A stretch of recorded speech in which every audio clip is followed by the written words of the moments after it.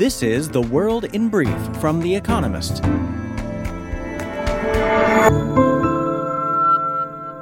Our top stories. The race for a Senate seat in Georgia will go to a runoff next month, meaning the control of Congress's upper chamber may not be known for weeks.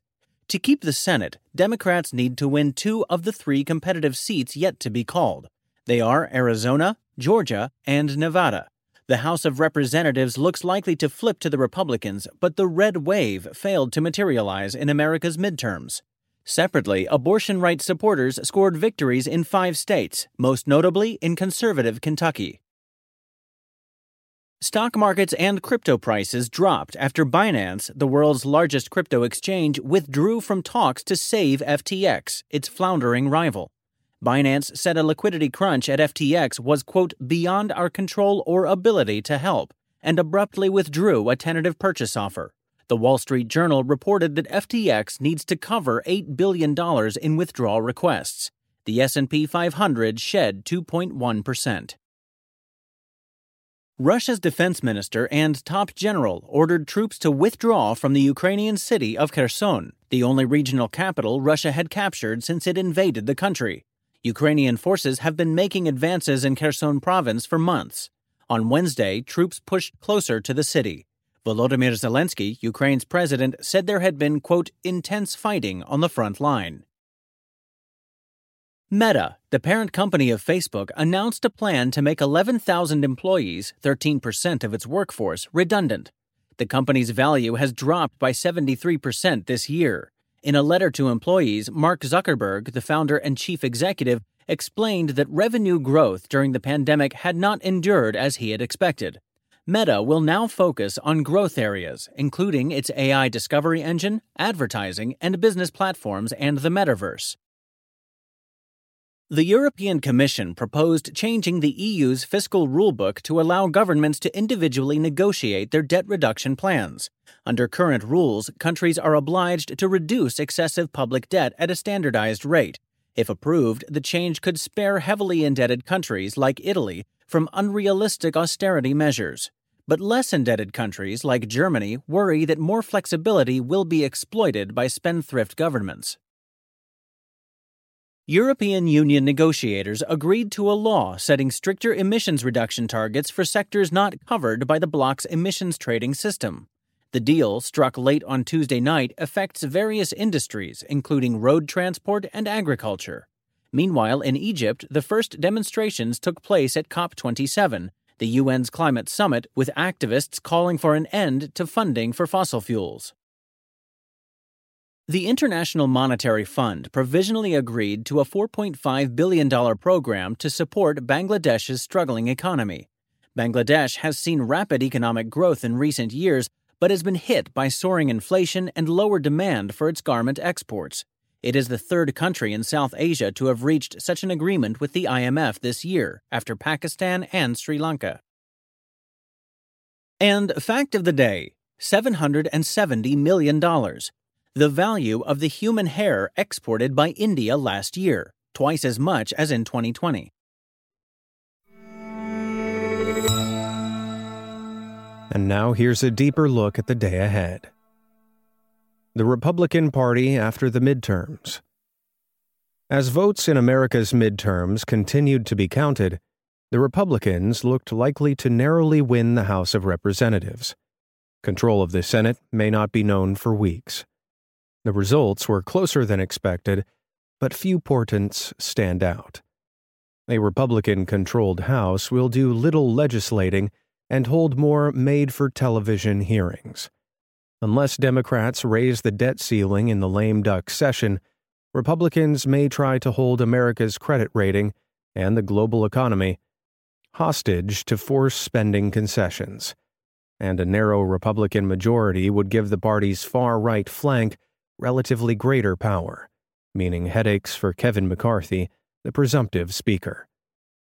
Yet Republicans have made to temper their anti-abortion rhetoric after voters chose to protect reproductive rights, and expect a competitive Republican presidential primary in 2024. It was a bad night for Donald Trump. Some of the more prominent candidates he endorsed fared badly. But it was a good night for his most prominent rival, Ron DeSantis, who was re-elected as governor of Florida by a far larger margin than predicted. What the American midterms mean for business. Corporate America likes gridlock. So, although the Republican Party did worse than expected in the midterms, assuming they take the House, business executives will not be moping. Divided government means no new corporation taxes or windfall levies from the Biden administration. It also means less public spending. That may help limit the rise in inflation, which data out on Thursday will probably show remained high at about 8% annually in October. Thankfully, for some industries, big spending bills on infrastructure, semiconductors, and climate have already become law, meaning there is still plenty of money to feast upon. America, Inc. will not be spared from heavy-handed government, though. The GOP will lack the strength in Congress to thwart the White House's efforts to push regulation to the left. And while Washington, D.C. is in legislative paralysis, state governments will flex their muscles. These are increasingly ideological strongholds and growing bossier towards business. Red states attack corporate wokeness, while blue states demand environmental purity. There are big chasms for the private sector to straddle.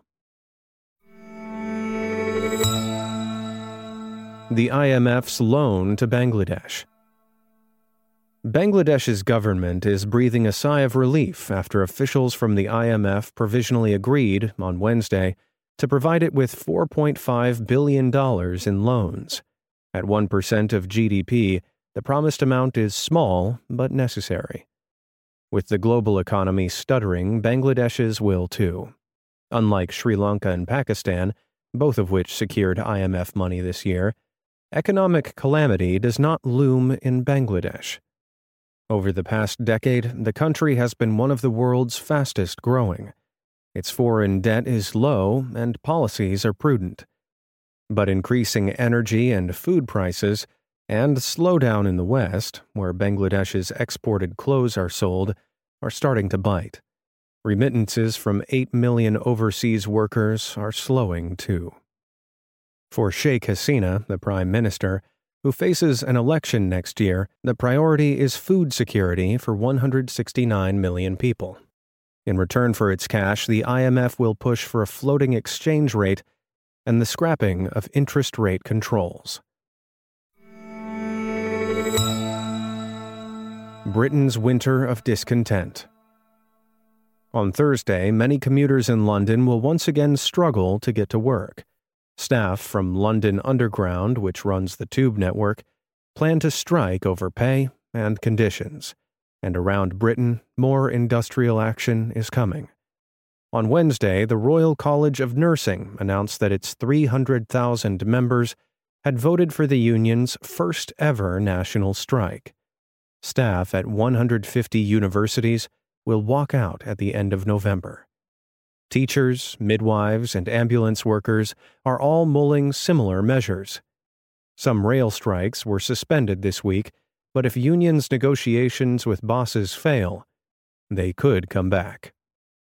Unions' chief demand is for pay rises to reflect inflation, which reached a 40-year high of 10% in September.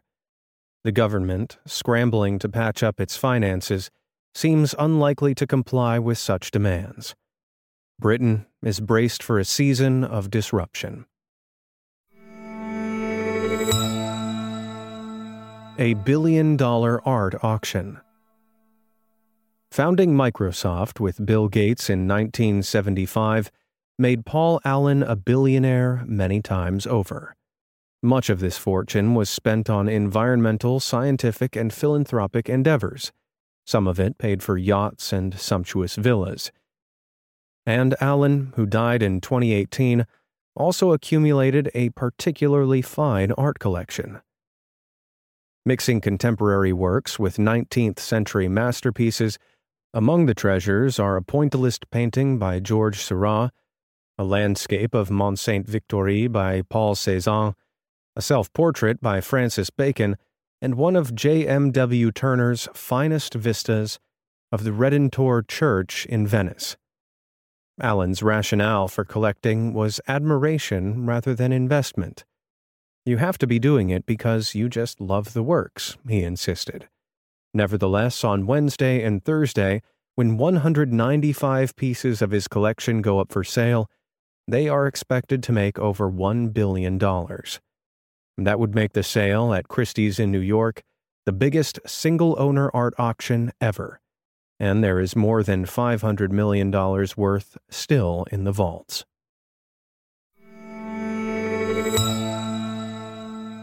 Daily Quiz. Our baristas will serve you a new question each day this week. On Friday, your challenge is to give us all 5 answers and, as important, tell us the connecting theme. Email your responses and include mention of your home city and country by 1700 BST on Friday to quizespresso@economist.com. We'll pick randomly from those with the right answers and crown one winner per continent on Saturday. Thursday. Which rock star appeared with the word slave written on his face in protest at his recording contract? Wednesday. Which boxer won the 1960 Olympic light heavyweight title in Rome, but was then refused service in a Kentucky restaurant when he returned to America?